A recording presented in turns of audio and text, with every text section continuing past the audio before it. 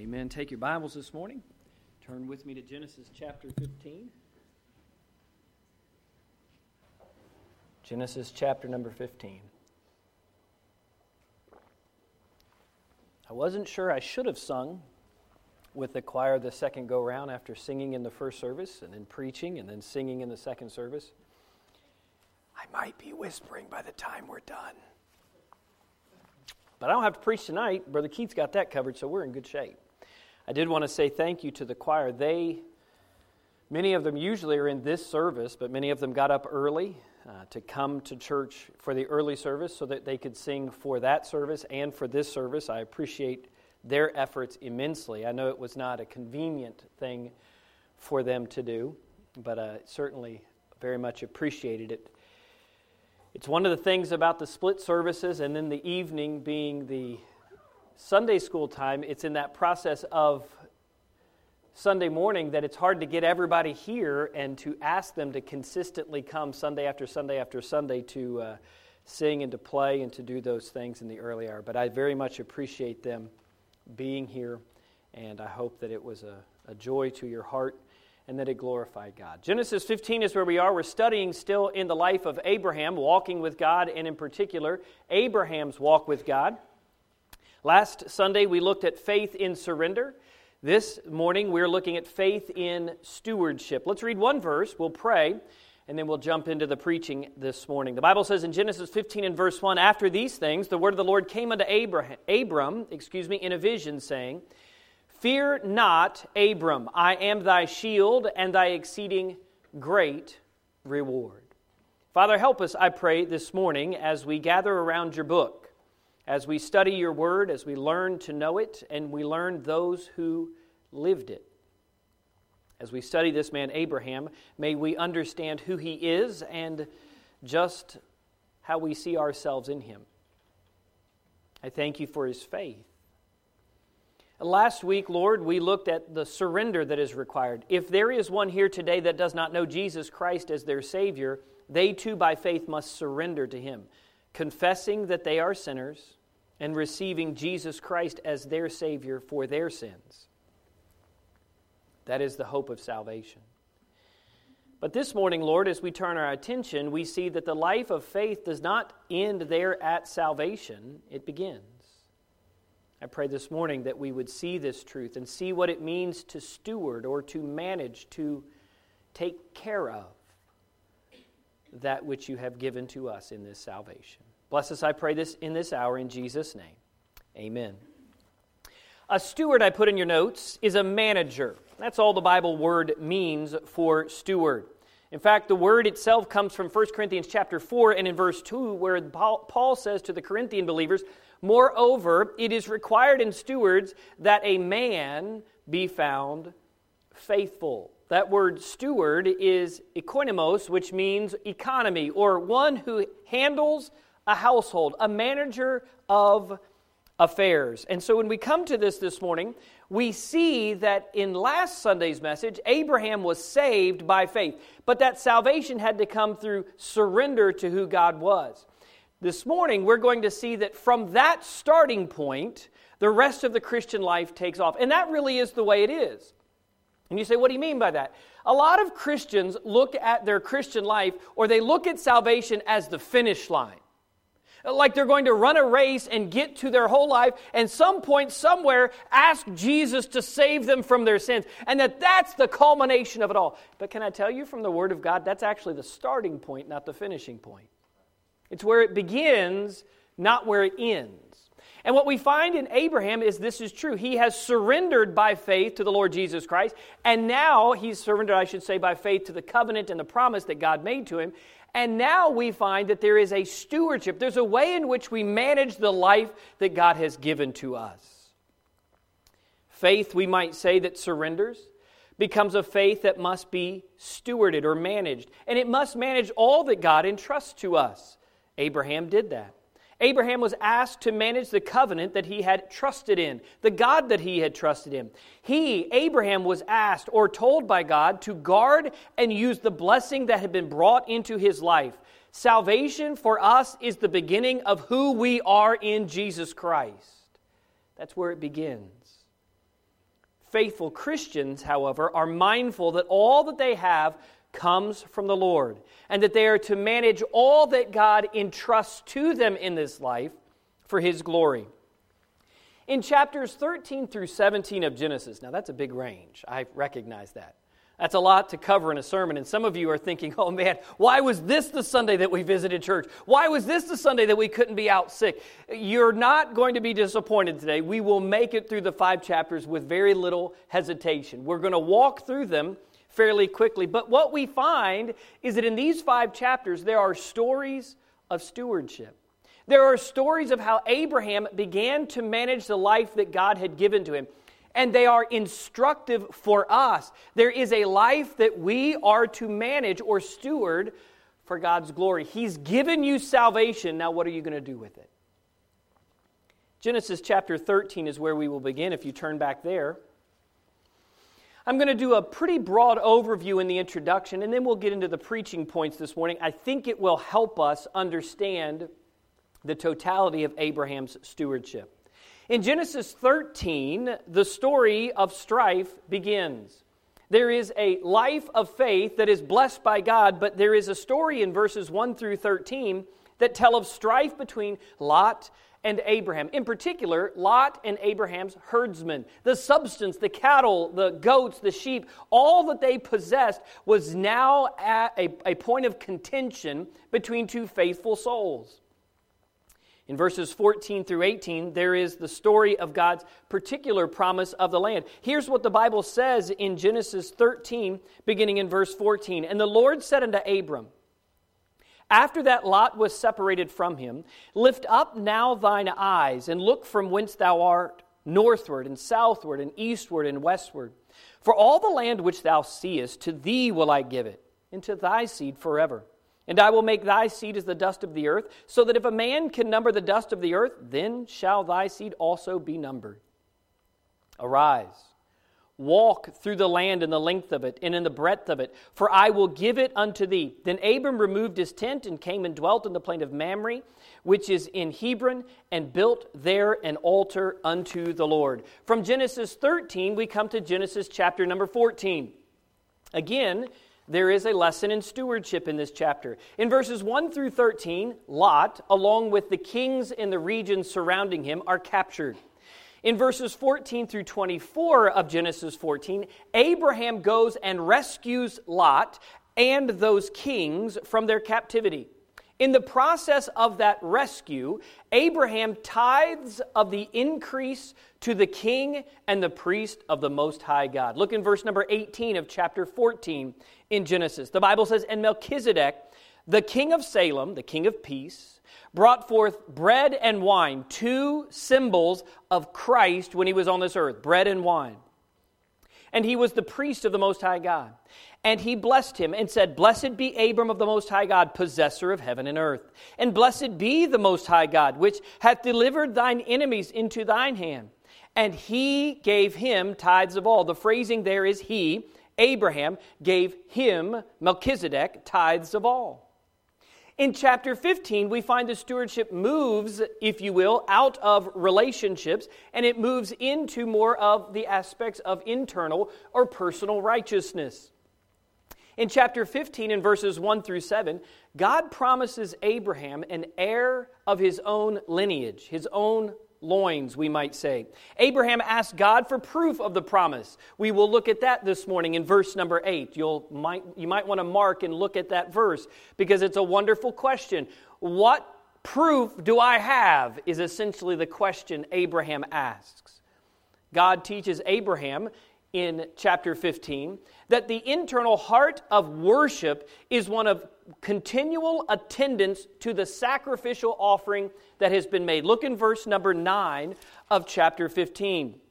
The Bible says there, and he said unto him, now this is God speaking to Abraham, take me an heifer of 3 years old, a she-goat of 3 years old, a ram of 3 years old, a turtle dove, and a young pigeon. By the way, these would all be the animals that in Exodus 400 some years later, when Israel left, they would be able and told to sacrifice to God in the sacrificial offering system. We keep reading in verse 10, and he took unto him all these, and divided them in the midst, and laid each piece one against another. But the birds divided he not. And when the fowls, now it's not these two birds that he killed, but literally the fowls, the carrion fowls of the earth, came to pick at these dead carcasses. Verse 11 says, and when the fowls came down upon the carcasses, Abram drove them away. Verses 12 through 16 tell a story of prophecy to Abraham from God of what would happen to his people, his lineage. They would go into bondage into Egypt. And in verse 17, we see the culmination, if you will, of stewardship. We see the culmination, or what is gained to us. Here's what we find in verse 17. It came to pass that when the sun went down, it was dark. Behold, a smoking furnace and a burning lamp. That's interesting, isn't it? When they came out of Egypt, what led them? Fire and a pillar of cloud, right? There was the cloud and the fire. We find here a smoking furnace that was giving off its smoke, its cloud, and a burning lamp or a light of fire that passed between those pieces. We'll come back and touch on verse 17, but simply to say, in chapter 15, the stewardship is not external. The stewardship is all by himself between him and his God. It's internal. We go to chapter 16 and we understand that Abraham has his faith and really the patience of his faith in God tested. All Abraham and Sarah had to do was to wait by faith for the promised seed. Yet in chapter 16, we're going to find that even good stewards sometimes fail and they falter in following God. Sarah tries in her flesh in chapter 16 to bring about God's plan, and it backfires. It not only backfires for Abraham and Sarah, but it backfires for the whole world. Ishmael is born. Ishmael is the father of all of the Arab nations. Look at verse number 12 in Genesis 16, and you'll find what was true of Ishmael, and it is what is still true today of all of his descendants. The Bible says he will be a wild man. His hand will be against every man, and every man's hand against him. And he shall dwell in the presence of all of his brethren. In other words, he's going to spread out across the whole earth. He's literally going to be everywhere. And that which will come from him, that which is in opposition to true faith in God, will be prevalent in the earth. Is Islam present in the earth? Yes. Chapter 16 of Genesis is the proof of what happens when we fail to steward our lives by faith, when we fail to walk in obedience to Almighty God. But thankfully we have chapter 17. Look in verse number 1 of chapter 17. Genesis 17 starts with the Bible saying, and when Abraham was 90 years old and 99 years old, the Lord appeared to Abram and said unto him, I am. What a great statement in the Bible. He says later to Moses, I am that I am. Jesus, speaking to the Pharisees, says, before Abraham was, I am. This is the great I am, and he says, I am the El Shaddai, the Almighty God. And what does he expect from a good and faithful steward? Walk before me and be thou perfect. So with this backdrop and setting, let's now take our Bibles and go back to Genesis chapter 13 and walk through specifically Abraham's stewardship as he walked with God by faith. A faithful stewardship begins, number one in your outlines, by stewarding our relationships.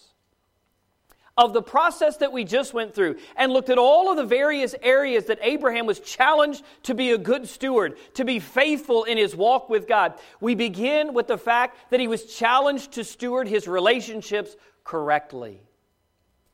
Faith, my friend, is useless if it isn't impactful. Stop and think on that for just a moment.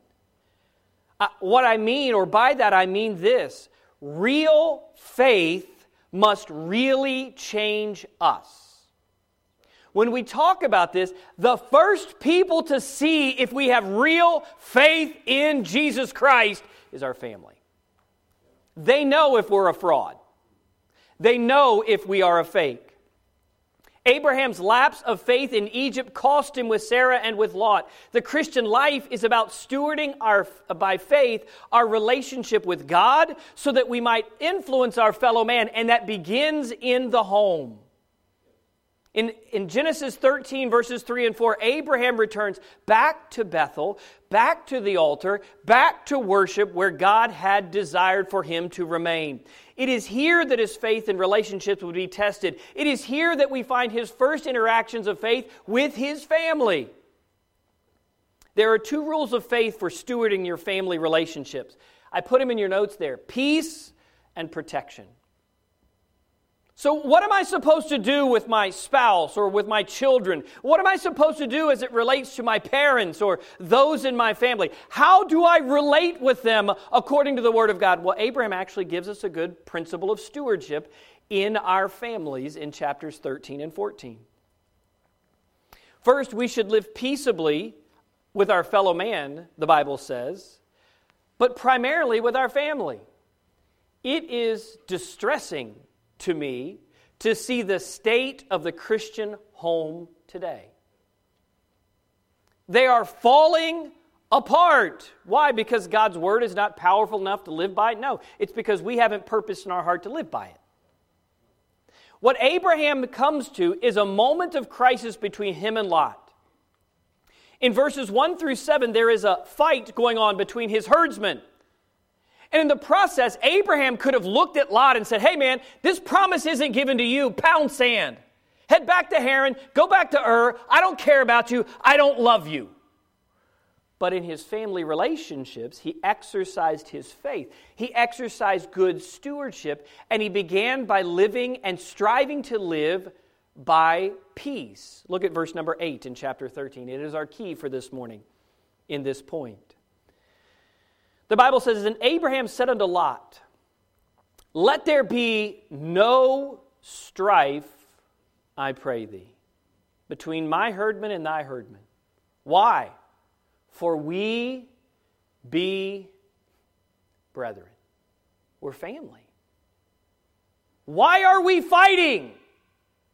Well, because mom and dad won't let me do what I want. Wake up, teenager. That's a bad place to live. Well, because my kids won't listen to me. Wake up, parent. That's a bad place to live. There is a way to live at peace and in peace one with another. It is our families, by the way, that observe us most closely. They see the truth of our faith or the lies that we tell ourselves and tell others. Abraham's statement in verse number 8 is one of peace, not contention. Abraham chooses the best path of relationship building, and that is peacefully loving and preferring others. It is truly the best way to live. Here's what Jesus said. He agreed with this. In John 13 and verses 34 and 35, a new commandment I give you unto you, that ye love one another as I have loved you, that ye also love one another. By this shall all men know that ye are my disciples, if ye have love one to another. I'm not suggesting this morning, parents, that you let your kids act in any way they want contrary to the Word of God. But there should not be strife in it. Once you've made your statement, if you have children that are of young age in your home, you make the statement and you live by it. If it's according to this book, you are right. We live in an age of subjectivism that tells us that Johnny's going to develop his truth by 2 or 3 and that we must let Johnny live by his truth. May I submit to you, that's nowhere taught in this book. If we're going to steward our faith in the right way, we need moms and dads who have a spiritual backbone of stewardship and do what is right by the Word of God. Now, it's not always easy. I can tell you that. It's not always easy, but it is right. In fact, we find this principle of peace and then moving into protection in chapter 14. What happens? Well, the Bible tells us what happens. Lot departs. Lot never consults with God. He never seeks counsel from God. He just sees the commercial gain for himself and off he goes. And in that departure, we find that he makes his bed with those who are ungodly and heathen. They are corrupt in every way. The people of Sodom and Gomorrah. Oh, we all know about them today, don't we? It seems like in our day they're everywhere. And we find that in this second chapter, chapter 14, that Lot is taken into captivity. And so we find the second element that is necessary for us, and that is to protect our family. When Abraham is told that Lot has been taken captive, he mobilizes his servants and leads a rescue effort. Now you can put the verse up there, Randy. He saw me in my notes, and he was in the right place. Here's what the verse says in chapter 14 and in verse number 14.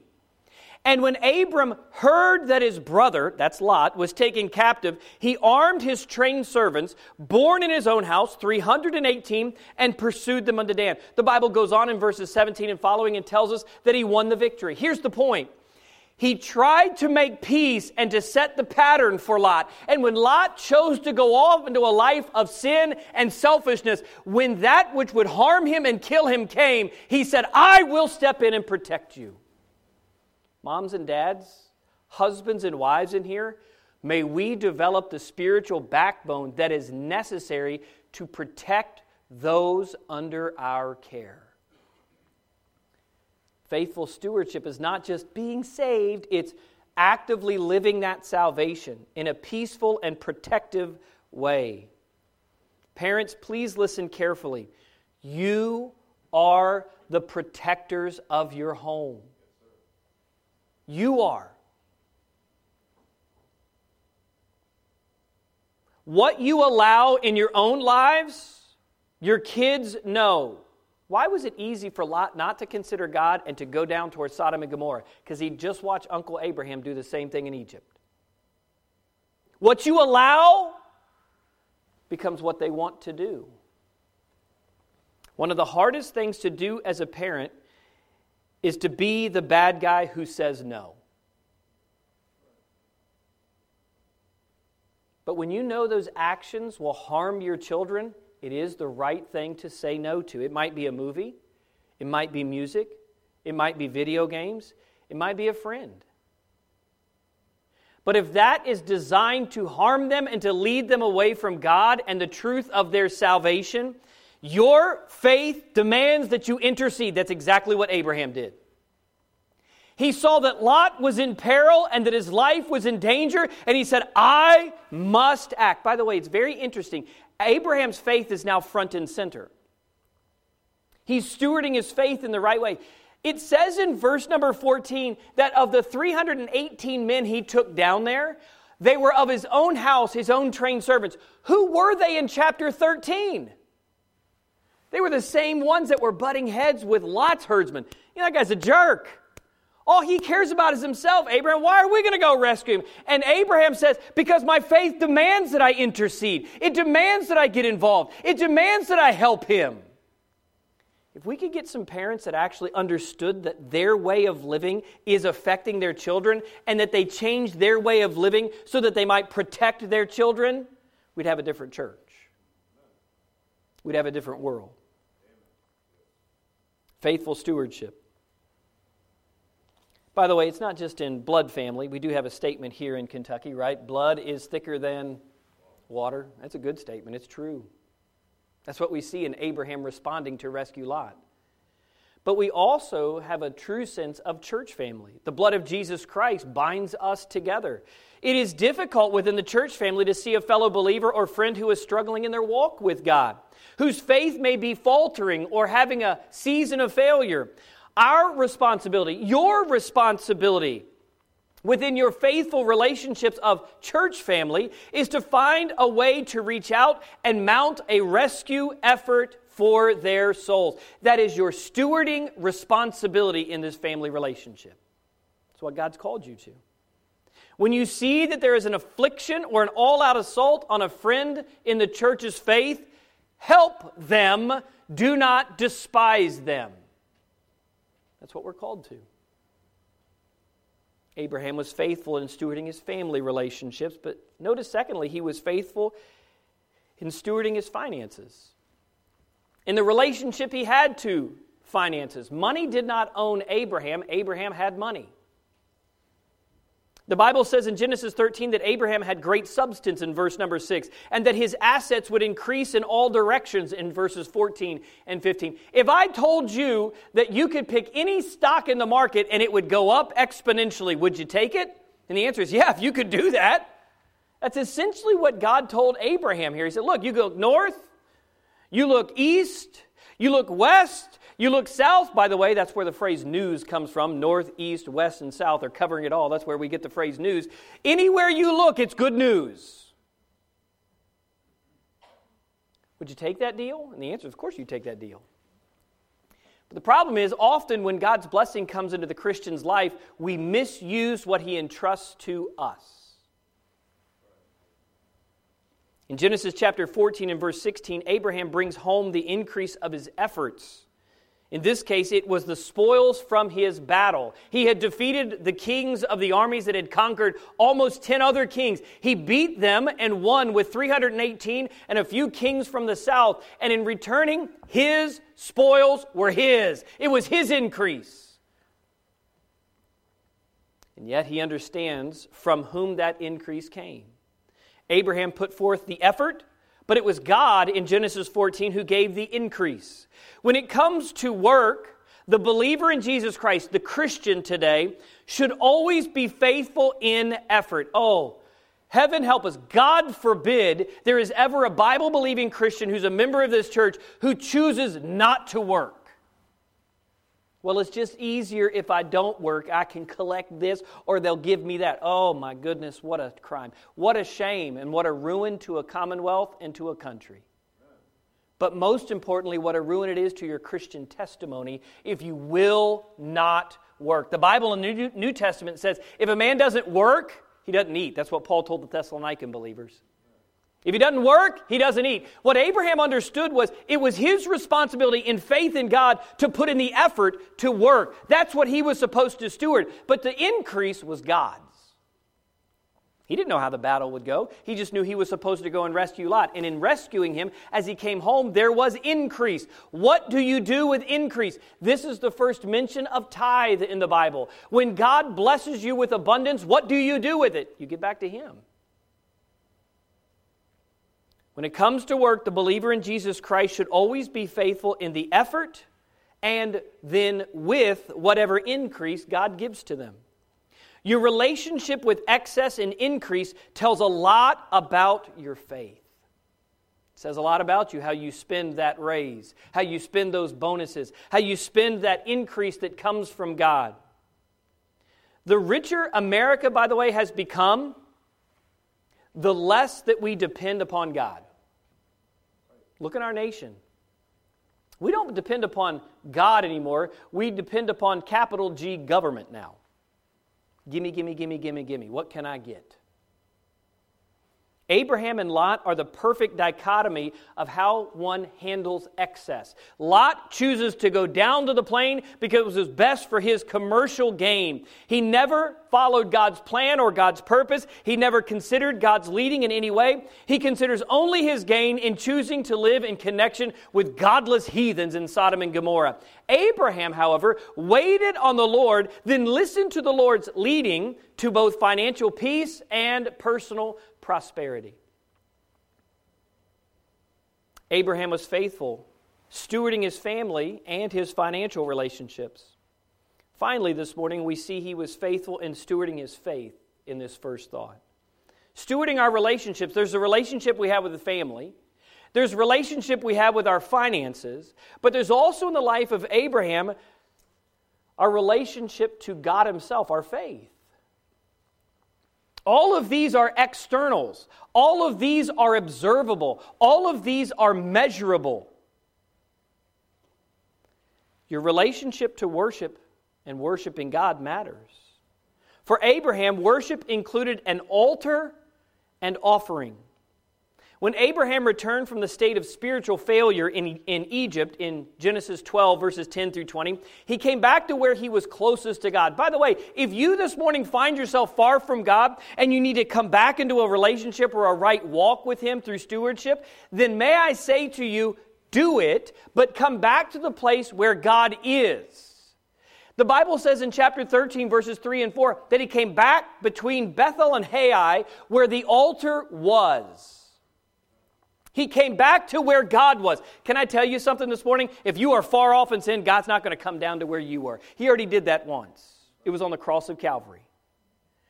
After salvation, when we fall away again, we must find our way back to where that place of worship is, where God Himself is. It is an important spiritual truth to know that failure in our faith is not fatal so long as we return in repentance to God. Now, here's the truth, I think, for most Christians. We never plan to fail. Nobody ever comes to church on a Sunday morning and said, well, tomorrow I'm going to go out and do this big sin. I mean, I don't think you're that bad. Maybe you are. Maybe one of you in here this morning is plotting that as we speak. I don't know. But I don't think that's how it works. What happens is it's one little decision after one little decision after one little decision until you get so far down the line you look back and go, how did I get here? That's what happened in his failure in Egypt. But that process is to come back to where God is. The Bible says this in Micah 6 and verse 8, a just man will walk humbly with his God. In Proverbs 24 and verse 16 it says that just man who was walking humbly with his God will also fall, and when he does, he riseth up. It means when you fall, do the process of continually getting back up time after time after time after time. Get up and get back close to being with God. Abraham walked with God not only in the valleys of defeat in Egypt, but also on the mountaintops of victory. Genesis chapter 14 tells us that he was victorious. And in that victory, or in that victorious state, he still thought of his God. That's good stewardship. Sometimes in the valley of defeat, it's easy to go, I got to get back close to God up here. And that's right. The problem for most Christians is when they're successful, when they're victorious, they're on the mountaintop and they are thinking, well, I'm above God right now. I don't need Him. I'm good. And the answer is on the mountaintop, you need God as much as you do in the valley. Abraham is a wonderful picture of good stewardship in both of those environments. He understood in that failure what the right process was to getting back with God. He also understood that when there was victory and he was on the mountaintop, that there was a walk with God that was necessary. In Genesis 14, verses 17 through 24, Abraham is brought before the King of Peace, Salem, and the priest of the Most High God. Now, I have preached in other sermons who I believe this is. I believe this is a Christophany. This is a personification of Jesus Christ in the Old Testament. Whomever this man is, he is for Abraham the representation of all that pertains to God. The steward's faithful response to meeting God or being in God's presence or being in God's place is to offer back to God through his king and priest, verse 20 and the latter half, by tithing or giving. Abraham gives tithes of all the spoil. No spiritual battle would be complete without the opportunity to praise and honor God from the victories and increase that He has given to us. What you do in this world matters. We have to live the spiritual in the temporal. And when we gain from the temporal, we give back to God in the spiritual. Do you imagine giving back to God through church as a way of giving bountifully back to God for the spiritual victories from this past week? That is the problem, by the way, in the modern world with massive indebtedness. When we live in a culture that we live and spend every penny, we are very unable to give back anything to God. It robs the believer of the ability to be bountiful to God. And some of you are saying, I don't think I can. Jessica and I, every year as we prepare our taxes, some of you are probably going through that process right now. You'll sit and you may, in the spirit of the moment, say, I wonder what I could do with an extra $7, $8, $10, $15,000 this year that I plan to give to God. I bet I could have a little bit newer car. I suppose I could go on a little bit nicer vacation. Here's the way Jessica and I always figured out when we figure out our tax money and that which we've given to the church and what we pay in taxes. If we didn't give to the Lord, we'd probably find somebody else to give that money to. Not because we're good-natured, but because we are like you in the flesh. We like to spend it. And what we have found through the years in giving the 10% or the 15% or the 20% back to the Lord of the increase that we get, and yes, by the way, the pastor should tithe as well. When we give back of that increase, we can make the 80, 85, or 90% go a lot further than the 100% ever would. Because we're beginning to discipline our lives to worship the God that we love. So Abraham came back to the altar, and Abraham came in his faith to offer back to God. One additional note on this. Wherever God can be honored, the devil always shows up. If you study Genesis chapter 14, there's a great connection and linkage between who the king of Sodom is, and if you were to go to Isaiah and to Ezekiel and find out the king of Tyre, who was the king of Tyre, there is a link to who Lucifer, Satan himself, is. The king of Sodom here is clearly motivated by and possibly possessed and personifies Satan himself. He comes to Abraham and he says to Abraham, hey, give me the people, you keep all the possessions. Because the devil always wants to devour the souls of men. He doesn't want any good thing to happen. Notice verse 22 of chapter 14, or 21. And the king of Sodom said unto Abram, give me the persons, take the goods to thyself. And Abram said to the king of Sodom, I have lifted up mine hand unto the Lord, the Most High. I have sworn, in other words, I have committed to him, the possessor of heaven and earth, the earth. That will I not take from a thread, even to a shoe lash. I'm not even going to touch your shoes, man. I don't want anything to do with you. And that I will not take anything that is thine. Why? The end of the verse. Lest thou shouldest say, I, the king of Sodom, I have made Abram rich. Abraham says, no, God has made me rich. God has bountifully blessed me. He has given me promises and provisions my whole life through. I don't want anything from you. He understood how to steward his relationship. Abraham tells the king of Sodom, I will not take anything from you. Here's what he says. He's quoting, I think, or at least Solomon later would write this in Proverbs 10 and verse 2. Treasures of wickedness profit nothing, but righteousness delivereth from death. What a truth. It is in this relationship to faith that we come to our second main point this morning. Faithful stewardship requires that we manage our relationships well. Abraham did. Next, his life teaches us in chapters 15, 16, and 17 that we are to steward our righteousness. Stewarding our righteousness is important to God. He says where we read this morning in verse 1 of chapter 15, I am thy shield and thy exceeding great reward. Boom, right there. God just says it as clear as he can. After he's denied the devil and decided to walk with God and offered to him, proving his stewardship in faithfulness, God says, all right, that's the external. Now let's deal with the inside. There's a lot of Christians that can walk around dusting off their coat collar saying, I'm a pretty good Christian. On the outside, I look pretty good. And God says, that's fantastic. That's one element of stewardship. Now let's go inside, or under the hood. Let's go inside the heart. I can fake it till I make it in front of you, but I'm not going to lie to God. Well, that's what he's going to deal with. In chapter 15, he introduces to Abraham a very deep concept. He's going to begin in chapters 15 and 16 and 17 to say, you must steward the righteousness of your own heart in a fashion that is pleasing to me. God opens up with Abraham here, not about the external things that he must manage, but the internal truths that Abraham must also steward. The question was, what about Abraham do these promises, the question was, what would Abraham do, with these promises from a righteous God? What would he do with them? So what, you might ask? Verse 16 gives us the answer. And he, that's Abraham, believed in the Lord. And he, that is the Lord, counted it to him, Abraham, for righteousness. This verse is one of the great Bible truths in all of the Bible.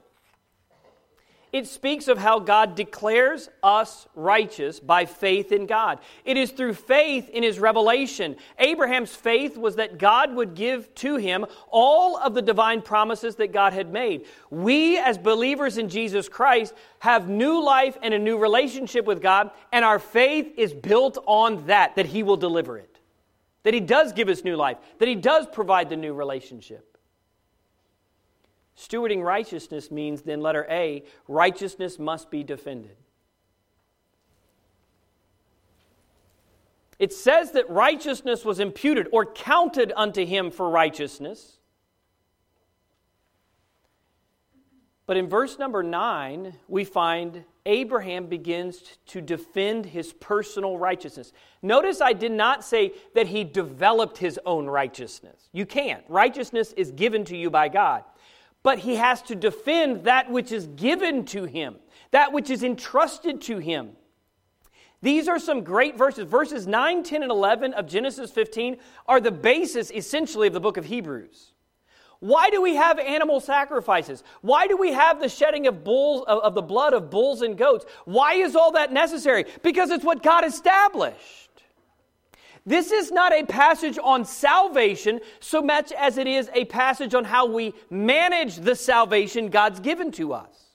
He's stating a fact in verses 9 and 10, and that is that the heifer, the goat, the ram, the turtle dove, and the pigeon would have to be splayed or divided and set on the middle of a trench. And in the passing of this trench, there would be a smoking furnace and a burning lamp that would pass across them. We'll talk about that in just a moment. But simply to say, it was his job to make sure that sacrifice was not altered.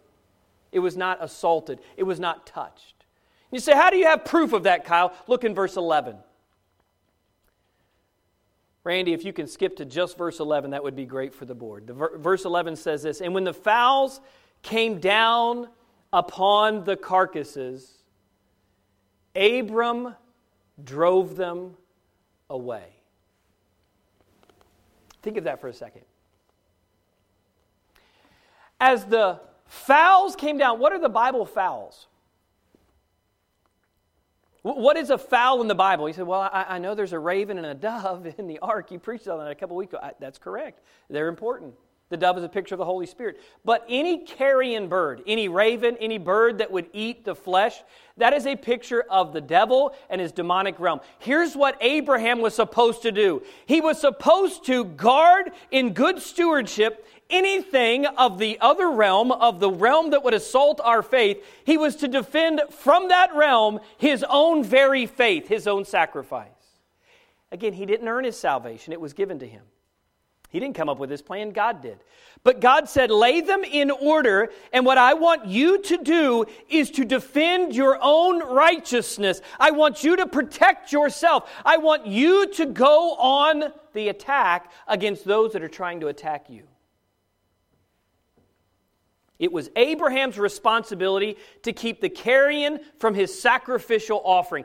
It is our responsibility that we do not let the world, the devil, or the flesh come and steal away the power of our salvation. They can't take our salvation, but they can sure make you far from God.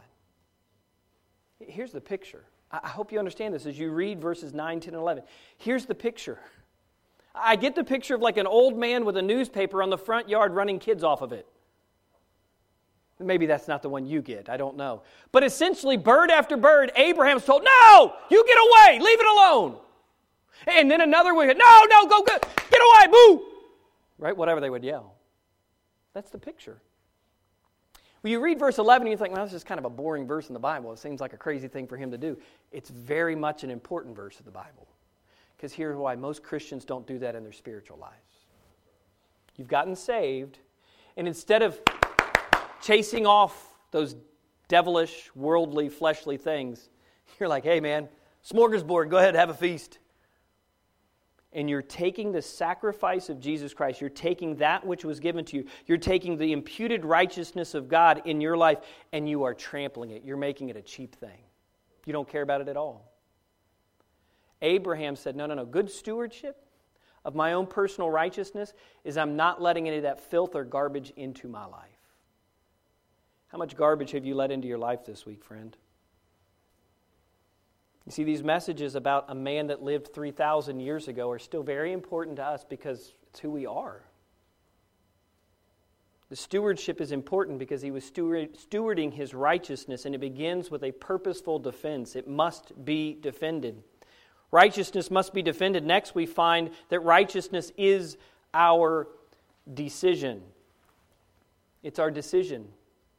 Look in chapter 16 and verse 1 again. We read it earlier, but we'll read it again. Now Sarai, Abram's wife, bare him no children, and she had an handmaid, an Egyptian, whose name was Hagar. And Sarai said unto Abram, Behold, now the Lord hath restrained me from bearing. You see the sense that she's blaming God for this. I pray thee, go unto my maid. It may be that I may obtain children by her. This was under the code of Hammurabi that was set in the Eastern Orient at that time. If you had a slave woman in your house, if you had a servant in your house, and she bore a child, it could be your child. And so Sarah is going back to the world system. She is saying, hey, look, we don't find a way to solve this problem. There's no solution. God isn't true to what He said to us. Let's just do our own thing. And in chapter 16, they fail. It's a terrible tragedy. The Bible says at the end of verse 2, and Abram hearkened to the voice of Sarai. The story of Genesis 16 is a story of failure and faltering in his stewardship, in his management of the faith and the righteousness that God had given to him. In Genesis 15, Abraham listened to God, exercised faith, and defended his own righteousness. In Genesis 16, he listens to his wife and he suffers a bout of unbelief. That whole scene sounds eerily similar, doesn't it, to something else in the Bible? Genesis chapter 3, hath God said. And Eve believed the serpent rather than the word that Adam had delivered from God. In verse number 2, Sarah blames God for her barren condition and hints that He is not even good to them. It's exactly what Eve fell for in chapter 3 of Genesis. Sarah turns to the world for help. Again, I noted last week in chapter 12 of Genesis, it's the first time that Egypt is a picture of the world, and it will be for the rest of the Bible as you read it. Egypt is always a type of what the world does to the believer. And we find here that Sarah turns to who? Hagar, it says, an Egyptian. Instead of turning to God for help in her decisions, she turns to the world. I find far too many Christians do that today. These lessons are timeless because they're true. The chapter is a tragic outplay of what happens when Christians fail to trust God. When Abraham and Sarah faltered in stewardship of their righteousness, the result was a broken marriage, a hated servant, and an unwanted child. The whole situation was a disaster of poor decisions.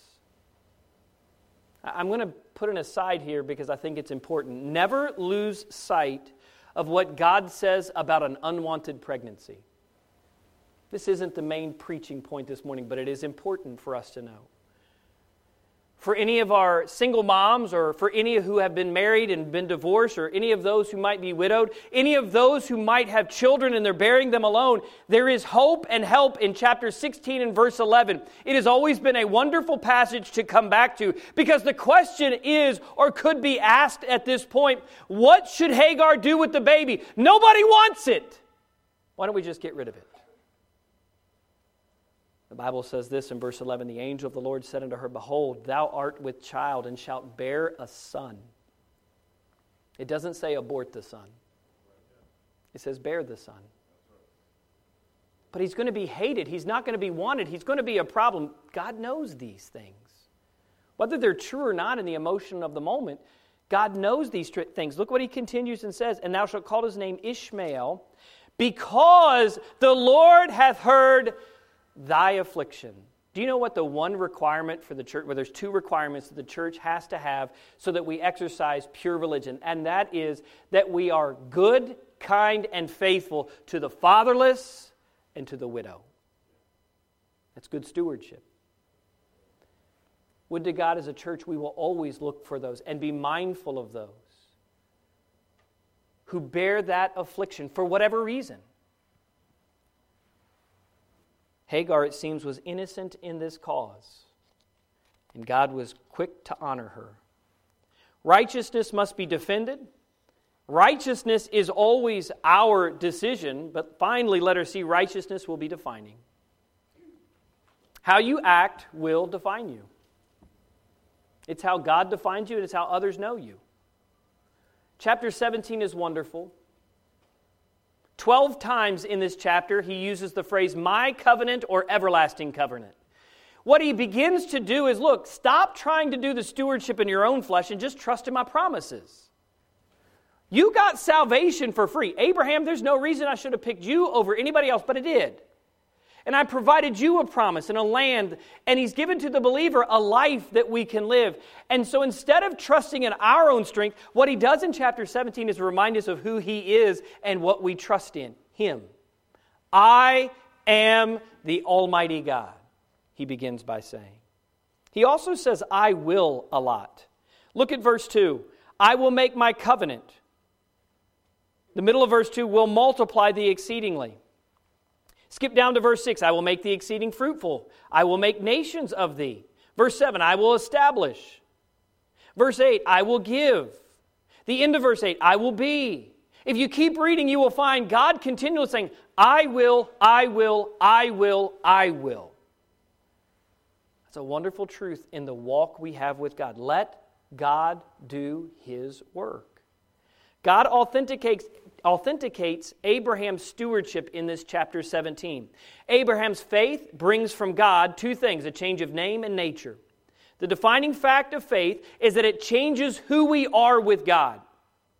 First, he changes their names. He's going to do this later with Jacob as well. In chapter 17, verses 1 through 5, there is a process of what he will do, but he culminates by saying this in verse 5. Neither shall thy name be any more called Abram, but thy name shall be Abraham, for a father of many nations have I made thee.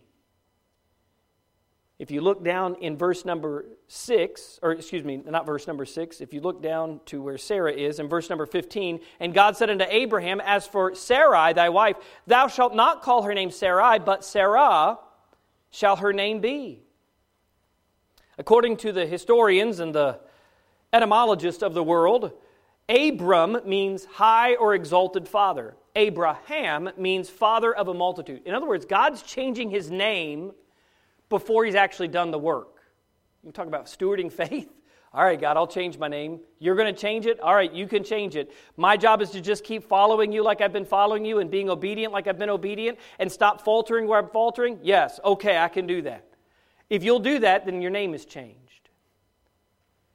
It reminds me of the old hymn, we have a new name written down in glory. Yes, it's mine. Sarai is said to mean contentious. Sarah means princess. I think Zach knew that when he married her. Amen, he says. By the way, the Sarah of the Bible later would become a contentious princess as well when she laughs in her tent. But the point is, that's her new name. Their new names were a preparation for the new blessing about their entering into a new home and a new land. Only the grace of God could take two heathens from Ur of the Chaldees and turn them into God's kings and queens. But he also changes their nature. This is the last thought that we have before we close this morning. He says this in verse 9, and I'm not going to read it. And God said unto Abraham, thou shalt keep my covenant, therefore, thou and thy seed after thee in their generations. This is my covenant, which you shall keep between me and you and thy seed after thee. Every man, child, among you shall be circumcised. Now, we are in polite company, so we will not discuss the process or procedure of what circumcision is. Simply to say, it was a painful cutting away of the flesh on the males of the family. It literally was taking their flesh and cutting it away. It was a change of their nature. By the way, this is also the first mention of this process in the Bible or procedure. Nowhere does the Old Testament teach that circumcision saved a man. It is but the outward symbol of the covenant promise between God and men. It was to remind those men of the inward circumcision or cutting away of the heart and the flesh of the heart that accompanies true salvation. This is not him being saved. This is him marking that he wants to be a steward of the faith that God's given to him. By the way, it's why we practice baptism today. It is an outward sign of an inward change that we have committed to. The ritual of circumcision itself in the Old Testament was to be performed on the 8th day, according to verse number 12. It was the 8th day that Christ arose from the grave. The Bible says it was the first day of the week. There's 7 days in a week, so on the first day of the next week is the 8th. 8 in the Bible is the number of resurrection, of new life. And so we find he is marking that he is wanting and willing to notify the whole world of what inwardly he believes. So in closing this morning, Abraham is a study in stewardship. His walk with God was marked by great faith with momentary lapses. He's a flesh and blood human being just like us. The hope this morning is that we see this man and find ourselves somewhere in his journeyings. We are to steward our relationships and our righteousness for his glory, just as Abraham did. The external and internal expressions of our faith, our relationships with our family, our finances, and our faith must be stewarded for God's glory, and when we do so, it will be for others' good. Our righteousness will be defining. It will note who we are. People will say, there's something different about you.